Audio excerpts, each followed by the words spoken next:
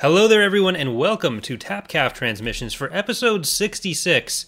We are going to be talking about episode 3 of Star Wars, Revenge of the Sith. There's something that happens in here which is actually kind of related to the number 66. We'll see if you guys can pick up on it.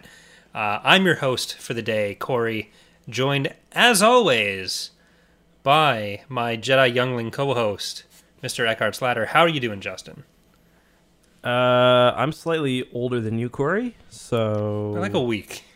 Yeah. That's a real Jaina move right there. So are you a youngling too, then? Yeah, we're all younglings. I mean... We're all getting... My voice just cracked, so... Yeah! Yeah. Someone should do a voice crack count for... Like, I guarantee I'll have probably 2 this episode. I don't know what it is. Like, I think it's just like... Puberty? When you... Well, I guess. I mean, if I wouldn't complain about growing another, like, 6 inches or whatever. But, I don't know. I think it's just like when you talk on, like, a podcast or a stream, it's like you're projecting your voice. So yeah. You can, yeah. Well, your stream voice is very noticeably different from your regular talking voice, whereas mine is usually a lot more in line with how I normally sound, unless I do something like this, where I just want to make my voice sound as deep as possible. Mm-hmm. And it's gonna go really low. Exarchun, that's my normal voice. Exarchun. All right. Swedish chef. My dad is calling me, so we're gonna have to postpone the pot. No. So, anything you want to talk about before we get into episode 3's novelization by Matthew Stover here? Any news you want to cover? There's not a whole lot. I mean, I'm excited for Bad Batch tomorrow. We've got that. I guess we could talk briefly about that Range of the New Republic thing, where it's like... no, we actually talked about that last episode, I think, a bit, didn't we? Yeah, that was one of the... Either one of the questions, or we talked about it at the start. What it means to be not currently in production, but... Yeah, I don't know. It's been pretty quiet. I'm more in a Halo mood right now when it comes to news, because we're getting a Halo Infinite reveal pretty soon, and within a couple weeks, so I'm excited about that. I'm sure we'll do something about that. Maybe not on the podcast, but... Maybe on the podcast, who knows? I think we ended up uploading one of our past ones, didn't we? Yeah, one of the ones from... Was it the Squadrons reveal, or was it the Halo stuff? Because those were the 2 kind of gaming news podcasts we did. I can't remember, to be honest. It might have been Squadrons. Yeah, that might end up being more of an X2 podcast thing, but... But yeah, so... We aren't going to be talking about Bad Batch this week. That'll be our episode for next week. Next Friday, we'll cover episodes 5 and 6 of the Bad Batch. And we probably won't be covering a book next week. I'm going to be super busy preparing for the 15th anniversary of Thrawn's Revenge. So I'm shirking all other obligations next week and hiding in a hole until I have all that stuff finished. But, you want to talk about that 15-year anniversary, what you guys are doing and whatnot? Yeah, so for those who may not be familiar, I've run a mod for a Star Wars game, Empire at War, for 15 years now, and so we've got a whole celebratory stream coming up next Saturday, where me and a bunch of the other devs are going to be showing off some new stuff, just talking about the random crap we've done in the last 15 years, kind of like fake virtual con style, since every con's online now. I thought it would be fun to structure something slightly like that, but yeah, anything big coming up in your world? No, I can't think of anything. We've launched the new X2 podcast, so if you guys are fans of this one, you may be fans of that. It's not similar in any real way. If you like the parts of this podcast where we stop talking about Star Wars and talk about irrelevant Canadiana, that's what that podcast is more of the time. Yeah, just with like more drinking usually. I'm drinking. Yeah, you can check right that now, out. Apparently, so maybe not. Oh, nice, beautiful. I'm saving mine. I feel like I may end up having to chug a lot of beers tonight, so I'm hydrating. I want to drink 3 of these before I go to sleep tonight. But yeah, not too much else for me. Yeah. So let's get right into episode 3 of Star Wars. So have you seen this movie before or read this book before, or was this your first time? I have done both. Okay. Episode 3 is one of my favorite ones to just throw on. Episode 3 and A New Hope are the ones that I throw on the most. But I did watch it again for the podcast, of course. Watched all the deleted scenes as well because a lot of them kind of get translated into this novel. And I've read the book probably 3 times before. Mm-hmm. How about you? I'm mostly in the same boat. I didn't rewatch the movie yesterday or today. I intended to, but then I just didn't have time. So I think I'm pretty familiar with what happens. So I think I'll be in good shape. But There's nothing in the movie that's not the novelization. Yeah, and then longer. Well, that's actually not true. Not true, because the kid's getting murdered. Doesn't show up. That's the one thing I noticed. Which I was really surprised by, but because I thought it had. It was like George Lucas regretted that decision or something. Yeah, but maybe. I don't know. But yeah, so this is a book that is, I think, pretty well loved. Like it's pretty. It's held in pretty high regard in the fandom, and it is by Matthew Stover, who also wrote Traitor in the New Jedi Order and Shatterpoint in the Clone Wars. Did he write anything else? I don't think so. Yeah, I don't. Well, think so. He's written other stuff, but I mean Star Wars wise. Yeah, I was thinking before that he wrote Dark Lord, but that was James Luceno. Yeah. But yeah, so I don't think he's written a whole lot else in Star Wars, but he's got a very different style than anything we've read. Up to this point. And that's the big thing about this book is it's written like an epic almost. He did write Shadows of Mindor actually, so that's I always forget about that. Yeah. But yeah, this book is written kind of like an opera or an epic, and like a lot of people pointed out that Revenge of the Sith is basically like this giant ballet. Or so for a lot of people that will work, and I definitely really like parts of it. But there's also other parts where like it goes a little too far. We were talking about how like the early section on the Invisible Hand is really, really long. So I think how well or how much you enjoy that kind of stuff will determine how much you like this book. It does add a lot. I think for me the weakest point is the dialogue that's added, and the best point is kind of the ideas that are added. Like there's a lot more explanation and rationale provided, and usually that's good. Sometimes it's not, and we'll talk about that. But that'd be my basic 2-paragraph opinion. Yeah, like I really like the extra context and characterization that gets added. I do agree that some of the dialogue that gets added in, like any quick exchange in the movie, gets turned into a much bigger thing here. Sometimes losing out on some of the specifics from the movie, and sometimes that's done in ways that I think detracts from what's going on. But overall, I really like this, and I do think the first 50 to 75 pages has a lot of extraneous stuff, because the time it takes them to get into the Invisible Hand in the movie, which is, 2 minutes? The whole... yeah. That is 40 to 50 pages in this book. I mean, a lot of it's kind of cool, but like one of the weird things is like there's so much extra action. So like a good example too would be the Grievous fight, where like in the movie he just throws the giant block down on the droids. In the movie he brings the droids through a big chase and he brings them up to the ceiling, and it's all pretty crazy. Yeah, like I feel like for most of the book it works really well if it had just been trimmed down a bit at the start. And there is a lot of stuff that is helpful at the start, like explaining who the characters are, not just like, oh, this is Anakin Skywalker and this is Obi-Wan, but like actually who they are, what they're kind of about. I think a lot of that does help. Sometimes it's done in a little bit of a heavy-handed way, because with a lot of the characters, especially in the early part, it kind of clears up a bit as you go through. But there's this is Anakin Skywalker, and then 2 pages of kind of explaining his mental state at that time. And there's a lot of really cool elements to that, but in some places it just feels like it could have been a little bit done, just a little bit more integrated into the actual story. Because I feel like a lot of the stuff that is done does integrate into the story, and you don't necessarily need the whole expositional side of it. Yeah. Here's a really good example for like how wordy this book is. So like most Star Wars books will start with a long time ago in a galaxy far, far away.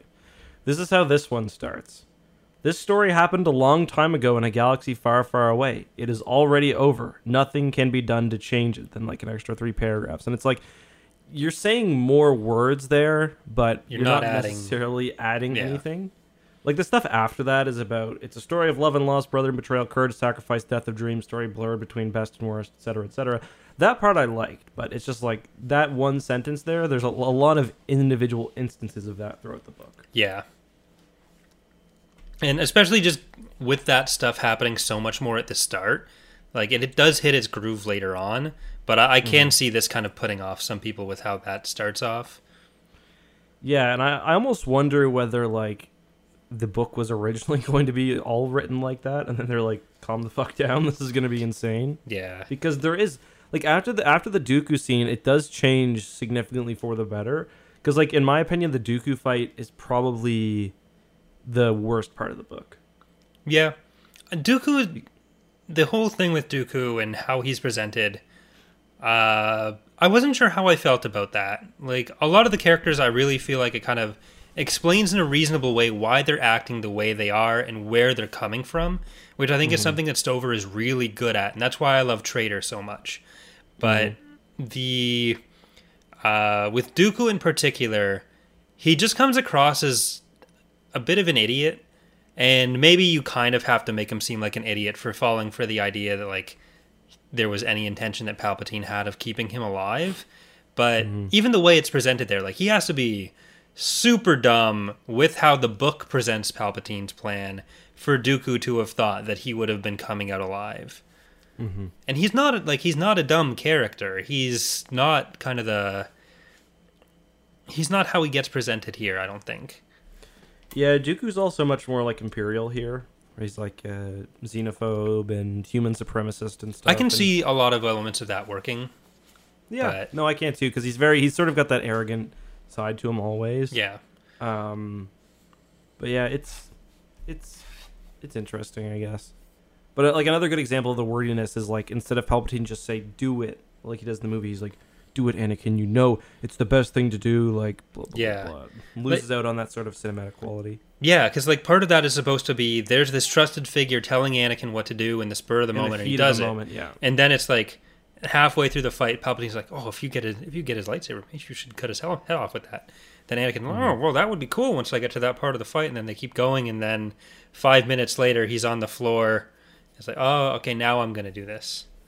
But Which is interesting because, in my opinion, I think Palpatine's probably the character who I like the most from this. Like, I think is most improved, Yeah. because I said this before, and it's kind of gross, but he's written like a pedophile. yeah, Like, in the way that he tries to take advantage of, because like a lot of this book is, I mean, it's just like the movie. A lot of Revenge of the Sith is just he's grooming small- Anakin. Yeah, he's grooming Anakin. A bunch of little things happening, and this book really expands on that. Where, like, not only are all these little things happening, but like what Palpatine is doing is he's taking like a bit of truth, like something that's got a hint of truth to it. Like the Jedi are against the Chancellor, and he's using that to lie to him. Yeah. And yeah, so you get a lot of that grooming throughout the book, and then at the very end, or not the very end, but kind of right before the mace scene, it's like he's at that final, like, that scene's kind of gross almost in the way that he's like, "I'll give you anything you want," and like he's basically just like trying to break down these walls. And at this point, like, Anakin's beyond desperate, and he's, you know, Yeah. he's miserable, and he just wants out of everything. And it's just like, it makes, I think that's a really big improvement. Yeah. I think a lot of what we're going to talk tonight is going to come down to, like, what the Jedi want from Anakin, what Palpatine wants from Anakin, and how they're approaching that, what their perspective is coming into that.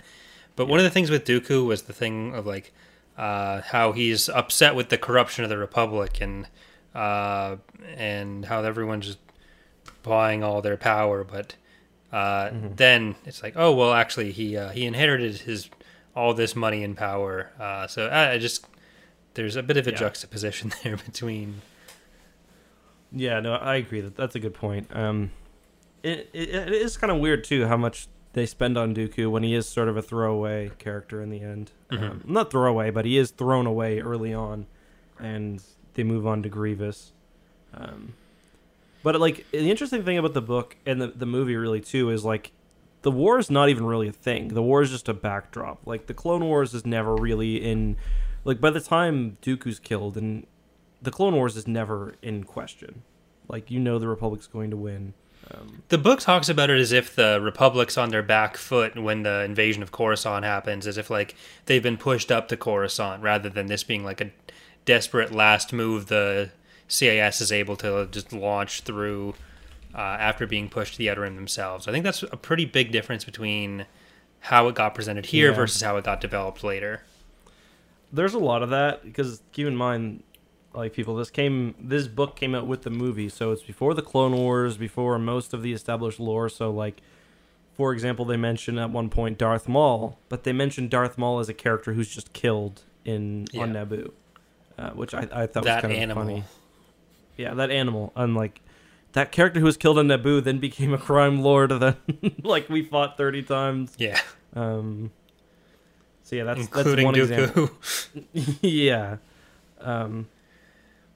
It was kind of interesting in that way to see like the differences between like what changed because of the Clone Wars and whatnot. Yeah, and there's a lot that kind of shows the Jedi mindset, and one of the things that does come up even in newer media of like the problem with the Jedi, in the conversation that Obi-Wan has with Padme before they go to Mustafar, I was like, oh, the Clone Wars was never the real conflict. It was a distraction. It's about the Jedi. And Padme says, like, oh, well, all the people who are dead because of it, that probably seems like a real war to them. And, like, obviously Obi-Wan doesn't mean that, like, oh, the war never happened. But there's a lot of how the Jedi think about things. And this is evident in how they treat Anakin, where they kind of expect everyone to have their light versus dark mentality. And, like, the big thing with what the Council is doing with Anakin is they're expecting him to come from the direction they are of putting aside his own personal feelings, his own personal treatment by Palpatine and by themselves to do their duty to the Order first. And that's never going to appeal to Anakin. That's never going to work for him. Yeah, because he's a person. Yeah. He's a person, and his name is Anakin. Like, he covered this in episode 1. And she's an angel.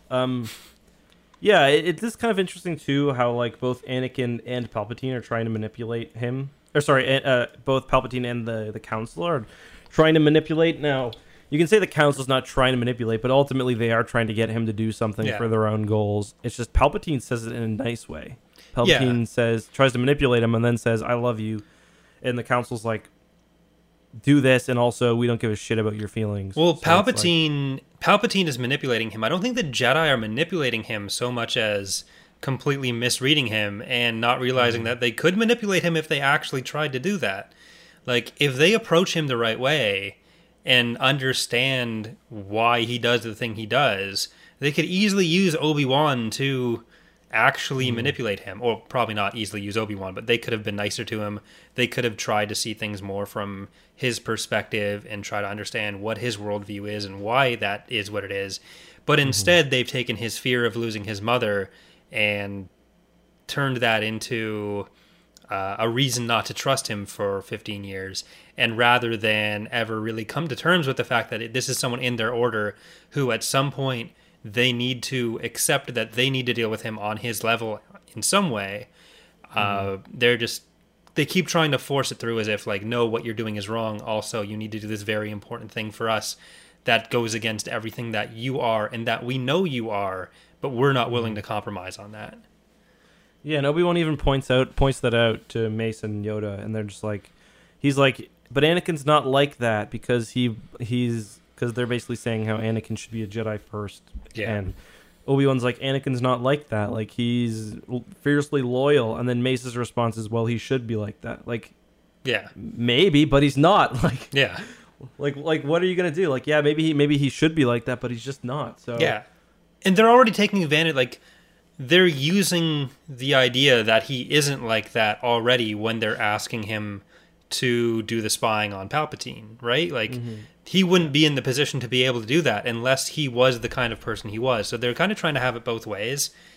And Yoda does kind of come to terms with that later himself. Where he's like, oh, I've been wrong for 1,000 years. But yeah, and then what is it at the end of the book? That's the only hope of the Jedi Order. It's 2 children produced by humans through love. It's like, maybe if you hadn't raised like 10,000 like celibate incels or volcels, whatever, who like think that you shouldn't ever care about anything. Like maybe Anakin would have been able to talk to somebody. Yeah. And I really like the way that comes up in the Clone Wars cartoon. Even though it's not a huge topic, we do kind of see some inkling of the fact that like had he gone to Obi-Wan earlier, maybe it would have ended up better. Because like we know the relationship that Obi-Wan has. We get like a lot more indication of like, no, Obi-Wan knows what's going on. Like, yeah, he straight up says, yeah, and Anakin could have gone to him. But at the same time, as much as this could be put down to like, oh, this is a thing the Jedi Council does wrong, Anakin is still the person who went and slaughtered an entire Tusken camp. Yeah. And like we get that with the whole this dragon inside him metaphor for the entire book until the end when Anakin's like, no, it's only ever been me. And like there is an element of the Jedi pushed him away and did everything they could really to make that become who he was, but it's still part of who he was. Yeah, that's actually one of the problems I sort of had with this book. Like, I think Anakin is supposed to be flawed. He's supposed to be arrogant. I didn't like one issue that I had is they kind of took away any ego from him being a Jedi Master, which is something that I think the movie suggests. Like the prime example of that is they kind of have this subplot where Anakin wants to become a master so he can get access to the Jedi library, and that's why he's so angry at the council, because he wants to get into the Hogwarts restricted section. Yeah, and he thinks that there's a book there that will maybe save Padme. I prefer the idea that he's mad because he's a 22-year-old or 23-year-old galactic hero who has an ego, and you know, like he's basically like he's literally been called the chosen one his entire life. Yeah, like that would give you an ego. So I think that's kind of one thing that I didn't like, and I think the book tries to do that a little bit too much. I can't think of another example right off the top of my head right now, but where they try to give extra nuance to something that doesn't necessarily need it. Like I think it would be perfectly fine to say that Anakin was this person that could have gone either way and had done these horrible things and had this as part of what he's naturally inclined to do. It like be very hot-headed, be impulsive, think of the world in very black and white terms of like who's loyal to him and who's not, while still having some sort of nuance. And like had the Jedi been a better support system, both now with Padme and with his mother earlier, maybe a lot of those things wouldn't happen. And had they not just pushed him away, where he was going to go to the first person who's been nice to him, which is Palpatine, even if Palpatine was being nice to him in a manipulative way for his own purposes, he has no choice but to go to that person. And you can do that without making it seem like, oh, really, it's just because Anakin wants to save Padme as the only motivating factor. Yeah, like one thing that Palpatine actually touches on is that the Jedi have to get them as children because they want to have them brainwashed through this entire, like, brainwash the humanity out of them. Yeah. So, like, I think highlighting how that's a bad idea is something you can do without, like, and maintain some nuance, but also kind of highlight the fact that, Anakin's not perfect because it wasn't the Jedi that forced him to slaughter his mom. Yeah. Like, that could have happened while he was away on college, like, at college. Well, I do like that we get a lot more from like Obi-Wan's side of understanding the Jedi perspective, but also knowing where Anakin's coming from. And part of that is because they've done all these heroic things together that makes them the topic of pod chamber stink wars across the galaxy. Yeah, I have that in my notes. I had that in my notes, but I was like, what does that mean? Now that you said it, I remember. I like my note just says pod chamber stink wars. Like, what the hell does that mean? Yeah, there's whether Obi-Wan's legendary cleverness might beat Anakin's raw power, straight up, no rules, is the subject of schoolyard fistfights, crush pool wriggle matches, and pod chamber stink wars across the Republic. These struggles always end somehow. Podcast. the pod chamber stink war podcast, yeah. A lot of peace. I think that's how it becomes a pod chamber stink war. All the P. What did you think of another thing about the intro? They kind of go the route of, oh, what you see on the screen is not representative with, like, it says the ships are firing from hundreds of kilometers away, but it looks like they're next to each other. What do you think of that? That was a super unnecessary caveat for It was like Curtis Saxton wrote that section. Yeah, well, especially when there's only... It's not a super space combat heavy book. Like, the mechanics of space combat doesn't really matter to it. And the one time it does is when Nita is contacting Grievous. And I turned that into a whole video because I have no shame. But part of Grievous's terms there is that at the end of the 10 minutes, Nita and the other 3 ships need to be 50 kilometers away, which does not coincide very well with what they're saying about the rest of the space combat. Yeah, that's true. I didn't even pick up So, on like, that. why even put that in if... But whatever. Yeah. No, I totally agree. Totally agree. Let me just check my notes. There's a lot to talk about in this book. It feels like a very long book. I did like the Shatterpoint stuff as well. We get, like, again, this is early on in the EU compared to a lot of the Clone Wars stuff, so we miss out on a lot of stuff we'd get from if they were to do it later. But we get references to some of the old Clone Wars comics, and we get the Shatterpoint stuff. That was kind of nice. Yeah, like the Name references drop to Alpha. Carracks and Dreadnoughts and Yeah. other characters and ships. Though we do get the weird, the whole Geonosian Dreadnought thing as the probable Lucrehulk core ship. Lucrehulk core, yeah. But That was a little odd. because that's caused some fandom fun over the years, I think. Yeah, there's like that image of, what's the one that people always hold it up as? It's from Republic Commando or something, I think. Oh, the Geonosian cruiser that's on Kashyyyk and somewhere else. But it's a very small like ship. Raxus Prime or something. Yeah, I think there's one on Raxus Prime in is that in Force Unleashed? Yeah. Yeah, Force Unleashed. Yeah, I think so.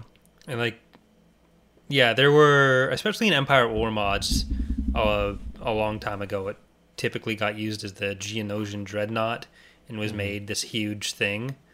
But like, if you look at the size of the guns and the scale relative to, because like it's right next to places that you go in the game, so you have a pretty decent basis for scale. It can't be bigger than a Carrack, really, and much less massive. So one thing I want to talk about is the Jedi have this plan to lure Sidious out of hiding. First of all, they think that Sidious is in Palpatine's inner circle, but they don't think it's Palpatine only because he already has full control over the galaxy, which I thought was kind of funny. yeah. But the idea is to, first of all, they need to track General Grievous down, and they need to have Yoda leave Coruscant, so Sidious will come out of hiding. So they send Obi-Wan after Grievous, of course, and then Yoda goes to Kashyyyk, but that's a huge mistake because Obi-Wan's like the only person who really knows Anakin, like, beyond like surface level Jedi bullshit. Yeah, they're So leaving what the point of contact for Anakin as Mace fucking Windu, and that's it.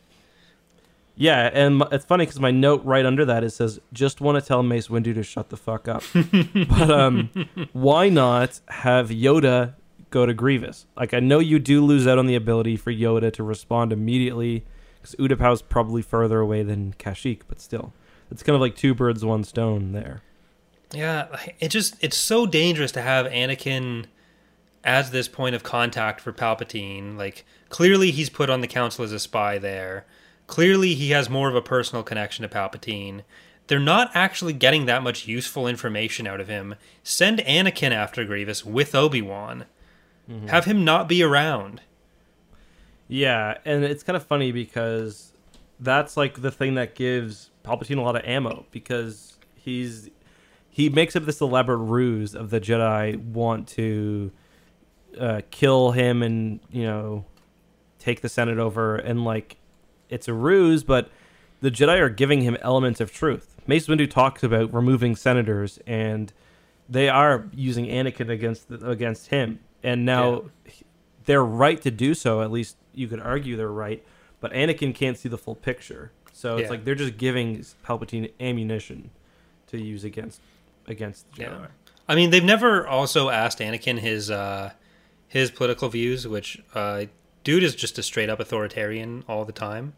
Why this wasn't more of a warning sign for Padme is questionable. I think she kind of gets shafted a bit in this book as being like a one note character who only exists to love Anakin.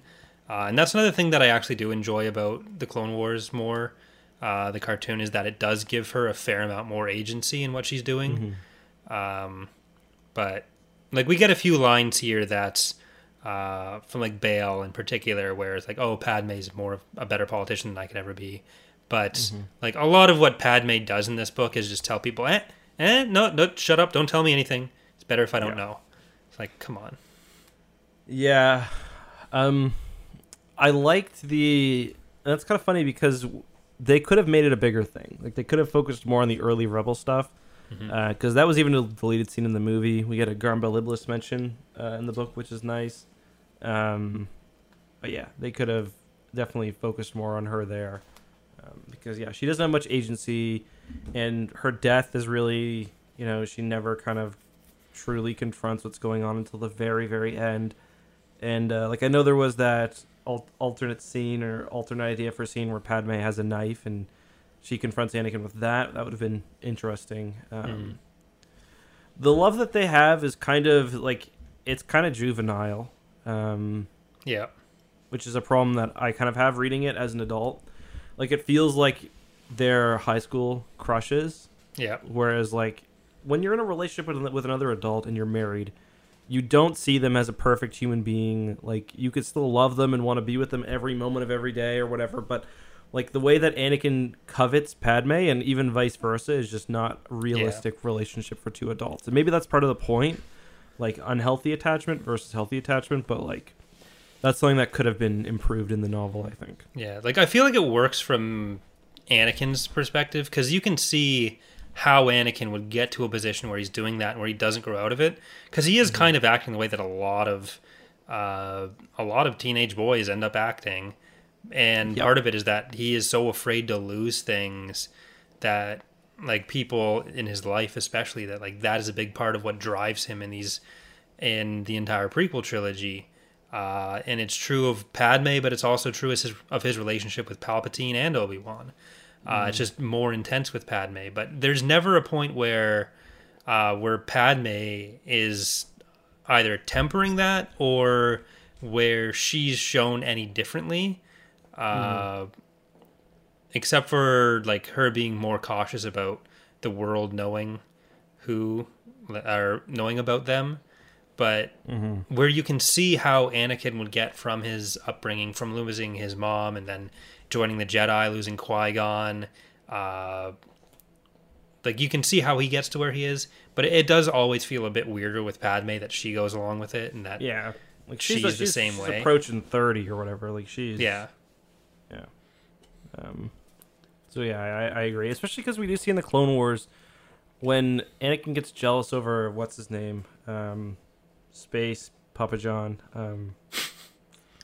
In the cartoon, with the guy who turns out to be a separatist assassin or whatever. Yeah, and Anakin gets really jealous over him, and Rush Clovis, and Padme's no for a while, so she shows a bit of kind of restraint there. So yeah. Yeah, there's even an extent in the book where it's but him acting like a child is what I really love. It's yeah, that's cool when he's leaving you love notes and stuff. A little less cool when he can't handle basic shit about being an adult. And he just jumps to jealousy as soon as he finds out that Obi-Wan's been there. Then he finds out the delegation was there because Obi-Wan's allergic to the tea that he could smell, and Padme doesn't like it. But there is that one deleted scene that is just explicitly in the movie, which was one that you were talking about, I think, where they're in Palpatine's office. Anakin's there. Yeah, and then Palpatine's that Padme sure is a traitor, isn't she, Anakin? And he's no, it's not weird. I would have liked more of that kind of late stuff where it's like seeing the senators like get vanned, Yeah. like taken off to wherever. I liked the line from Bail Organa where it's like, I'm gonna do some shit and it's gonna look like I'm not epic anymore, but I still am. Yeah. Well, he gets arrested the least out of all the leaders. Mon Mothma kind of gets out there. He gets a whole bunch of worlds crushed with the secession worlds. Garn Beliblis always just goes and tells Palpatine to fuck off, but that gets covered up by the whole Corellian. That's just Corellians. Yeah. And it very clearly, or very nearly, wasn't just Corellians, because Anakin was going to own the Corellian system. Yeah, all 5 planets. It would have been pretty cool. Yeah. But yeah, that's the part where he's like trying to. If you haven't read the book, listening, that's the part where he's trying to convince Palpatine, basically, or Palpatine's trying to convince Anakin to join the dark side. And he's like, "I've got a planet for you. I've got 5 planets for you. I've got a new speeder for you. Whatever you want." And Anakin's like, "Well, what do you need from me?" And he's like, "Nothing. Just live your best life." Yeah, like I found that conversation kind of weird because it does undermine some of what he'd told Anakin already about like why actually this Darth Sidious guy could be pretty epic. Where it's like the big thing for Anakin is like, oh, look how if only we had the power to stop the war. And Palpatine's like, I can stop the war. Would tomorrow be too soon? It's like, does Anakin never question how Palpatine knows the Separatist leadership is on Mustafar? It's like, wouldn't that be kind of a wait a minute moment? I know Anakin is not getting any extra points in the intelligence department, but like, I think at that point it's like he's so far in. It's like the veil kind of is lifted a bit. By the time he goes to Mustafar, he is at least thinking like, oh, Palpatine's turning everyone against him. I'm gonna kill that guy. But he switches just so fast into I'm gonna murder everyone I care about. That's still one of the biggest problems that the novel doesn't address, and is even worse sometimes. Yeah. Like the way he talks about Obi-Wan, he's like, I hope Obi-Wan's dead. I hate Obi-Wan. Where like in the movie, it's like he is mad at Obi-Wan because Obi-Wan, the next time he sees him, he comes to kill him, basically. And like thinking it, like Anakin's whole thing is just being in the moment, passionate, rather than this calculated. I'm going to kill this person, then this person, then this person. He's doing these things, but he's doing them because he thinks there's an end he's accomplishing that has more of a personal level to him. Like, the statement from him that he's going to kill Palpatine, him and Padme are going to rule the galaxy after Palpatine unites everyone against him. This is a level of thinking that Anakin never really exhibits before, with goals that aren't really in line with who Anakin is. Maybe in the abstract way they are, but he doesn't think in the abstract way. Like, he's thinking beyond just he's going to be okay with Padme, and Padme's going to live, and the war will be over. He's thinking, like, Palpatine is this manipulator. I'm going to take advantage of that to unite the galaxy against him. Yeah. Like, it would be much simpler for him to say, like in the movie, he's just like, I'll just kill him, which is like... Yeah.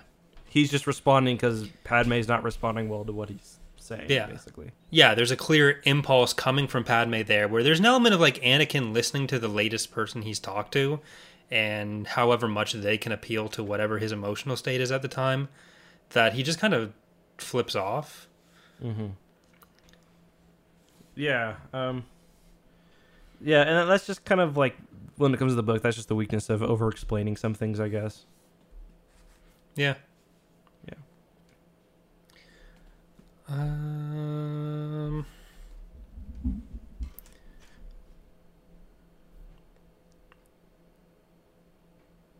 One thing I have in my notes is that Anakin didn't change for most of this book, so he's probably just when next time you're watching the movie, just think he's probably really greasy and he probably stinks. That's all Jedi, though. Yeah. Use the Force to shower. What did you think about Obi-Wan's Force scenes or his combat scenes, where it's like very different from Anakin? Obi-Wan basically fully gives himself to the Force, and he's kind of described more as like an active observer than anything else. Yeah, I think that highlights the whole Jedi versus Sith philosophy a lot more, and I actually really like that presentation of Obi-Wan, where they can make him be so powerful but still in a kind of humble way, where he's not really directly responsible for those accomplishments. He's when the council's talking about who they're going to send against Grievous, he doesn't understand that they're talking about him. But yeah, I do really like how Obi-Wan gets handled, probably more than anyone in this book. Maybe with the exception of the extra depth it gives to Palpatine. Mm-hmm. I didn't like it at first, and then I thought about Obi-Wan in episode 4, where like he takes that let the Force guide you thing to the full extent, where he's like, he lets Vader kill him just because, you know, that's what the Force tells him to do. And like when it comes to blowing up the Death Star to Luke, he's literally like, let yourself go, like make yourself like the Force can do this. So yeah, it is pretty consistent with, and like that's part of the issue when like sometimes you get like the Force a little too video gamed with like literally video games like the Force Unleashed, but also other parts of the EU where it's like the Force is making you run super fast, or like the Force is making you shoot lightning, and like it can, but like it's more kind of it's more holistic than that. A will acting through Obi-Wan, and that's kind of what the Jedi are aiming for, whereas the Sith are kind of bending that to what they want to happen.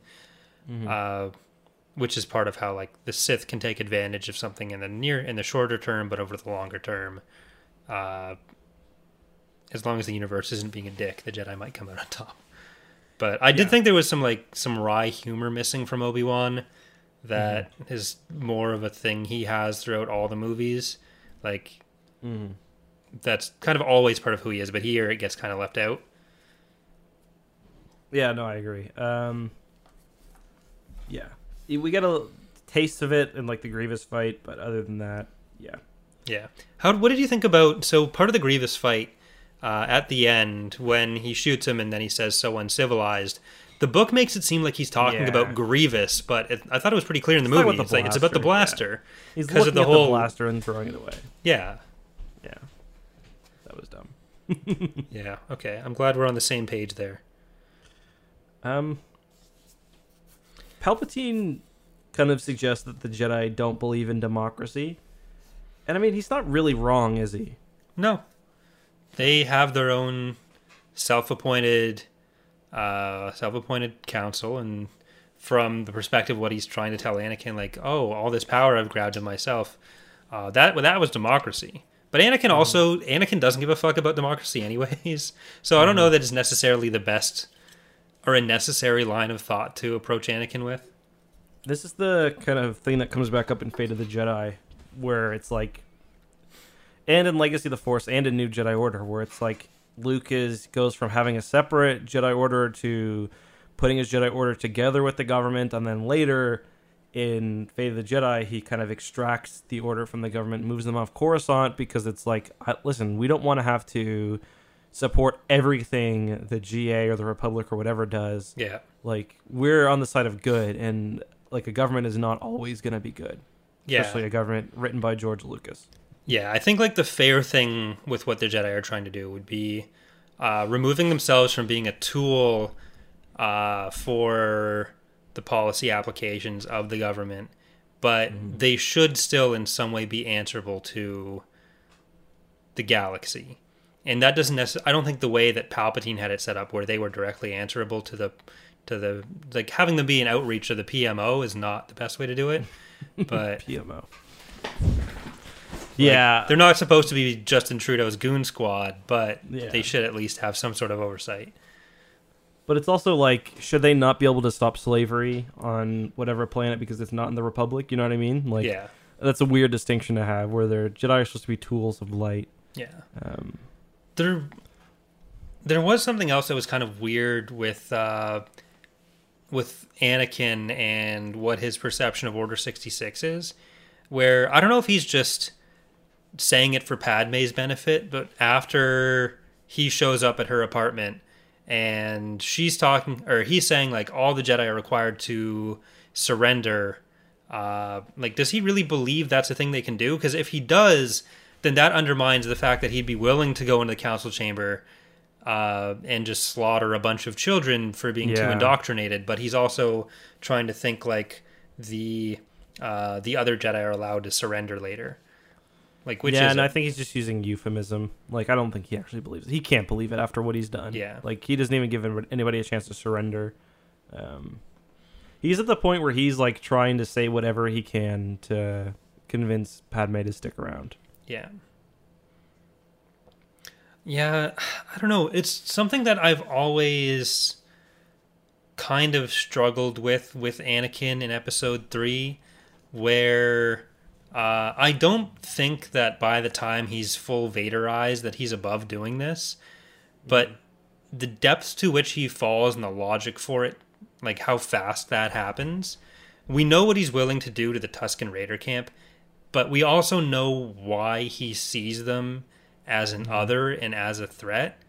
But he just goes overnight from thinking, oh, the Jedi Council is pushing me to do this thing for a Jedi attempt to overthrow the government, to being willing to include all these kids in that just because they're part of the Order, when he himself was part of the Order, and he's still questioning, like, how much does Obi-Wan know about this? How much is he involved in it? And he kind of gets one over on the Obi-Wan thing, but Obi-Wan's directly part of the Council. And, like, yeah, George put that scene in, so that's part of it, and Anakin marches on the temple.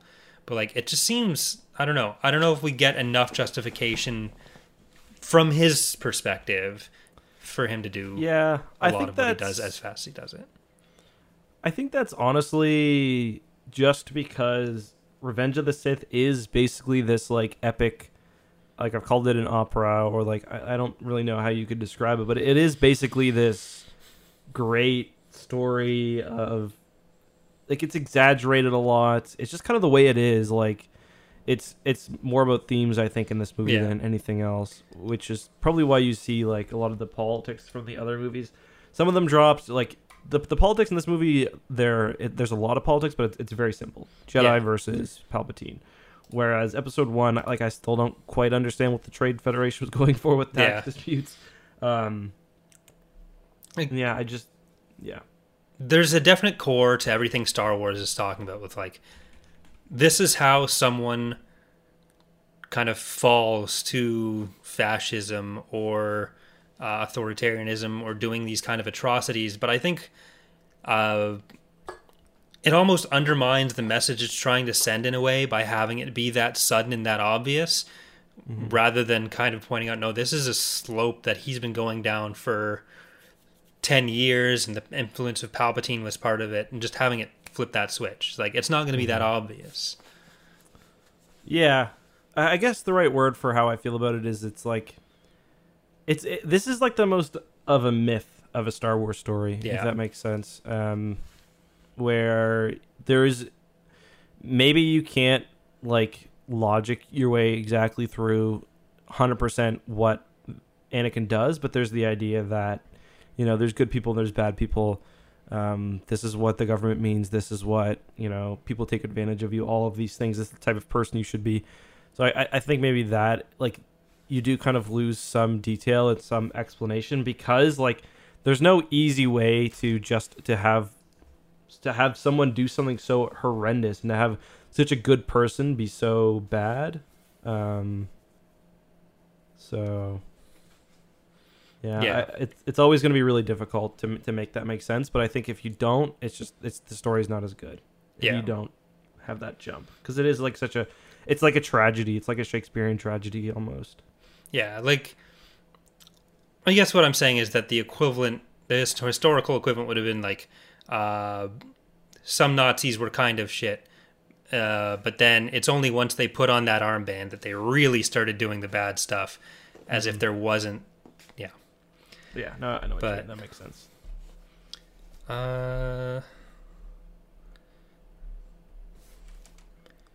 What else? I'm not sure if I have anything else in my notes other than some scanner equipment.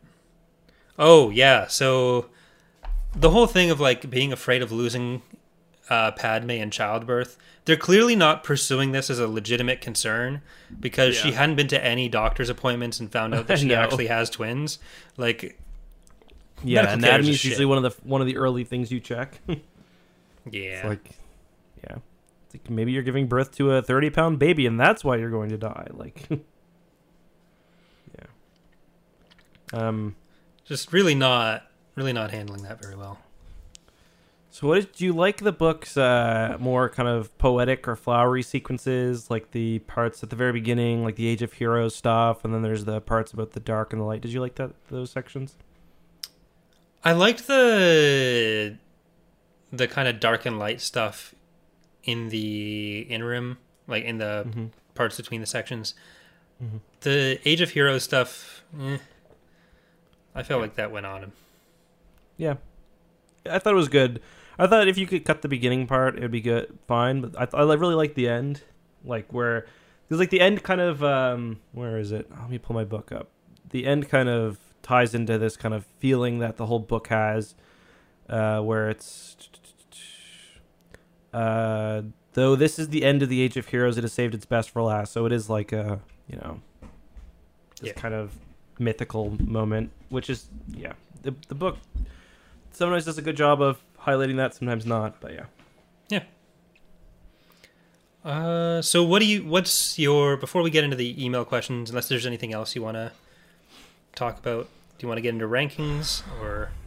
Yeah, for me this was also, I see some people in the chat asking, does the Republic not have maternity care? They do, because Padme even says even people in the lower level on Coruscant don't die of childbirth, so maybe the droids know that they're twins. I don't know. Yeah, did they just ask the droids, like, oh, we don't want to know? Yeah. It's like, but you might want, no, don't tell us anything. It's like, Bisecond crib, no. But yeah, for rankings, I don't know. For me, this is either a high A or a low S. I don't know if it really rises to like the Plagueis, Last Command level. I can't remember what I ranked iJedi. I think I'll put this low S tier for me. I really liked it. Yeah, me too. I think we got another S1. There we go. Thank you, Matthew Stover. You have reached the very exclusive list of S-ranked authors on TapCap. That's an honor. Yeah, he may be one of the only authors that ends up with multiple S tier books for me, though. So that's interesting. That's exciting. Yeah. You only have one. You don't think we could get another Timothy Zahn S tier? I don't think any. Maybe Outbound Flight. I think you had 2 Alphabet Squadrons in S. But I'm not yeah, I might, but like it's going to be a very small list of authors that have that. So now I think we've got Freed, Zahn, Lucino, and then we've got who else am I missing? Stackpole might be there if one of us. Stackpole for I. If one of us put iJedi in S, I don't know that we did, but it's like I'm trying to think of what we have coming up for Timothy Zahn that might end up in S tier. Like, I was thinking one of the duology books for me. I don't know that or maybe Outbound Flight. Like I could see all of them ending up in like A, but I don't know that they're quite going to make it to. Yes, I'm not sure. And I feel like you're not at any real risk of putting any of the new canon ones that he's done in S. Like, I don't think you're going to put Ascendancy Book 3 in S tier. So no. I definitely really like those more than you. The first Thrawn Part 2. So I might put... I could see myself putting Visions of the Future in S, but don't want to get ahead of myself. Yeah. I remember really, last time I read it, was being really impressed. I can't remember my first impressions, but yeah. Okay. But, that's it for our rankings. I guess we do have a few questions, though. We really need to have some sort of actual place where those get recorded so that we can remember. I know. I keep saying I'm going to do it. I will eventually. So we have a few emails today. If you have any questions you'd like us to answer on the podcast, you can email tapcaftransmissions@gmail.com. That's tapcaf without an E. We did get a couple questions asking us about specific books and if or when we're going to do them. Generally, the answer to any question of like, are you going to cover X? Hopefully. We just don't know exactly when anything in particular is going to be covered. Yeah. So there were a few, but we will hopefully cover as much as possible until we get tired of each other. But yeah, Do you have any of the emails open, or should I just start Yep. reading? But you know who's with the first? That should be maybe? Hans first. I've So started all the ones again. Hans asked, "What is one planet in Legends or canon you'd like to see more of?" I agree, Coruscant and new canon, which is what he said. It's been kind of forgotten. I'd like to see a lot more of it. Yeah, same. And that goes into our next question from Mark, so we can kind of talk about these two together. Saying, what do you think Disney's plans are with Coruscant after the announcement of the new shows and movies leading up to Episode 7? Also, aside from KOTOR and Empire at War, what are your favorite OG Star Wars games from back in the day? I miss playing A New Hope on my Super Nintendo. Thanks, guys. Oh, I hate those Super Star Wars games. They're so hard. My favorite games, I really liked Shadows of the Empire as a kid and the Rogue Squadron game because I had an N64. The Jedi Academy series and Jedi Knight and Dark Forces, they're all great. Besides Empire War and KOTOR, though, those are up there. Star Wars Squadrons for me is probably my favorite, actually. Yeah, but that's not really an old game. Yeah, exactly. But yeah, any idea what they're gonna do with Coruscant though? I don't. I've really got no have any sweet thoughts clue. there. So the idea was, Pablo tweeted about this, that the reason Coruscant wasn't touched for a long time was because it was supposed to play prominently in Episode 9. But yeah, that didn't happen. So It was shown in the hyperspace skipping. yeah, so we just ended up having no. Even in the original version, Coruscant was going to be like the scene for most of the battle, and most of the movie. And then even in JJ's version, there was Coruscant like abandoned. There's some concept art of them going to the Jedi Temple. And yeah, obviously that never happened. Yeah, that would have been really cool. I really wish we got Trevorrow's Episode 9. I just want to see what that would have been, but It would have been so wacky, but I prefer wacky than boring. than Rise of Skywalker. But yeah, so games, I think I kind of have the similar answer to you there, like the Jedi Academy game or the Jedi Knight games. I like the original Battlefront. I do not like Battlefront 2 very much. So that's right. probably where my answers would differ from most. And yeah, I don't think it's that good. Yeah, I mean, I understand your argument there. I played a lot of the Pod Racer game as well. I didn't play the X-Wing games as a kid, but I went back and played X-Wing Alliance, and I really liked it a lot. I didn't have a PC back then, but yeah, I think Lego games are good too. I'm kind of looking forward to playing the Clone Wars game again, because I remember enjoying that when I played it the first time, but I was also a kid, so I don't know how You mean much like the that's one really... for Xbox? Yeah. I think it was the Dark Reaper? Yeah. Yeah, I remember I got that with my Xbox. I remember beating it in one day. Yeah, it's really short, but I remember having fun with it, so I kind of want to see if that held up. On that note, the Revenge of the Sith game is actually pretty damn good. Yeah, that's true. I think you could do that in co-op as well. Oh, that'd be something to look into. But I could be wrong on that, but I think it had that. So we've got, of course, a question from Joel. He says, for this week I have two questions. How does Revenge of the Sith novel live up to the conclusion of the multimedia project of the early 2000s compared to the actual movie? We kind of touched on that a bit. I mentioned that it's pretty. There's some references. You get most of it with Windu, I think. You do get like Alpha's name dropped, and we get some stories, but I don't think it does a whole lot other than lip service. Yeah, it's basically Episode 3 plus a couple references like that, which is fine, but yeah. And then the second question is: if Corey and Eck were Dark Lords of the Sith of the Rule of Two, what would your names be? And more importantly, who would be the master and who would be the apprentice? I think we'd both be apprentices under, I don't know, somebody better at YouTube than us. So I still could use my force powers to be a better YouTuber. Like, are we kind of like the whole Plagueis and Tenebris or Venomous situation under Tenebris? Yeah, I call Plagueis in that case. Oh, god damn it.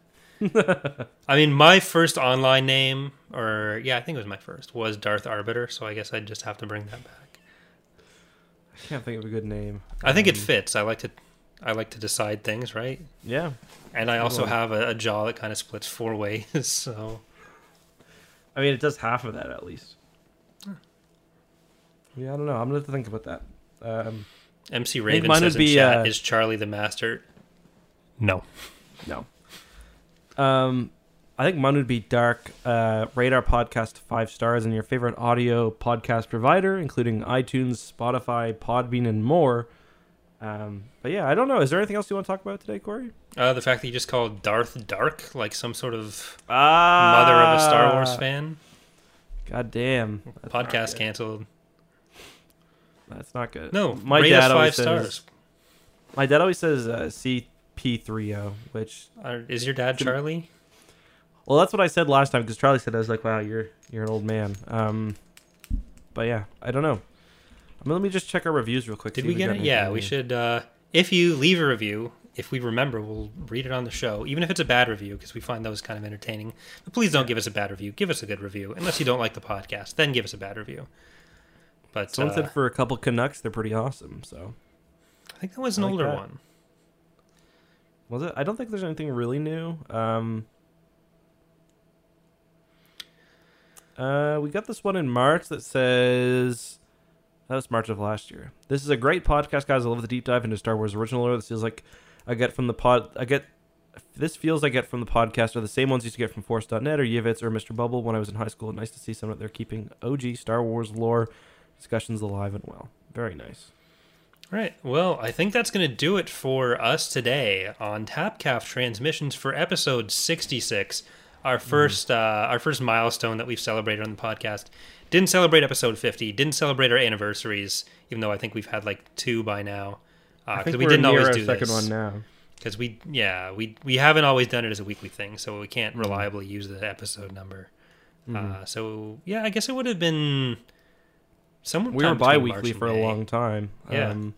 I was looking on Podbean. I can find out right now. Yeah, but I don't know what our next special themed episode would be.